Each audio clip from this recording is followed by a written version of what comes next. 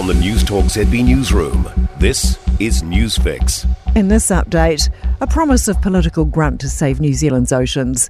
The Green Party wants to protect 30% of the Big Blue by the end of the decade, with an independent commission set up to advise the government. Co-leader Marama Davidson says this is a rescue plan in the face of the ongoing plunder of overfishing, pollution and climate change. She says a Green Minister for Oceans and Fisheries would be a top priority in post-election negotiations. The death toll has risen above 2,000 after a powerful 6.8 magnitude earthquake struck Morocco. Hundreds more have been injured, but it's set to take some time to establish the full picture of devastation, with many roads in the high Atlas Mountains cut off. Authorities have declared 3 days of national mourning. Al Jazeera's Jonah Hull says in a park in Marrakesh, dozens of families sit on blankets with small children. Some of them have been told not to go back into their buildings by the police. Others have lost their homes. Others simply afraid to go back indoors for another night, afraid of aftershocks. Fears of the spillover land use changes having on sheep and beef farmers and their rural communities. Beef and lamb stock number survey shows breeding ewes and beef cattle numbers are down, with more than 200,000 hectares sold into forestry over the last 5 years.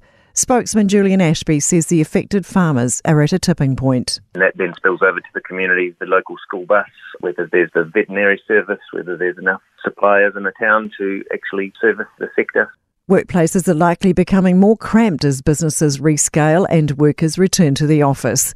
According to workspace expert Jenny Foley, overcrowding is now a huge issue impacting many businesses across the country.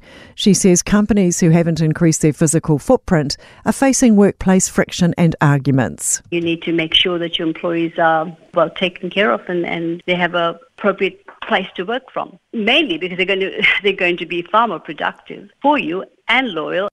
That's news.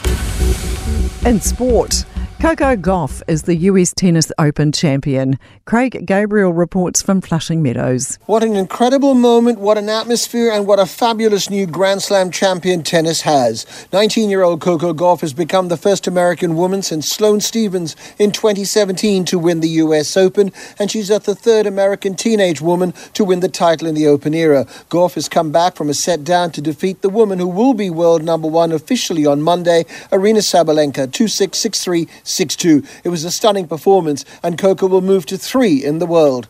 England have eased the weight of public pressure with a resounding 27-10 win over Argentina in their opening Rugby World Cup Pool D match.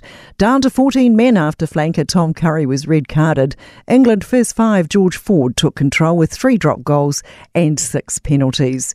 That's sport. I'm Sandy Hodge. For more news, listen to News Talk ZB live on iHeartRadio.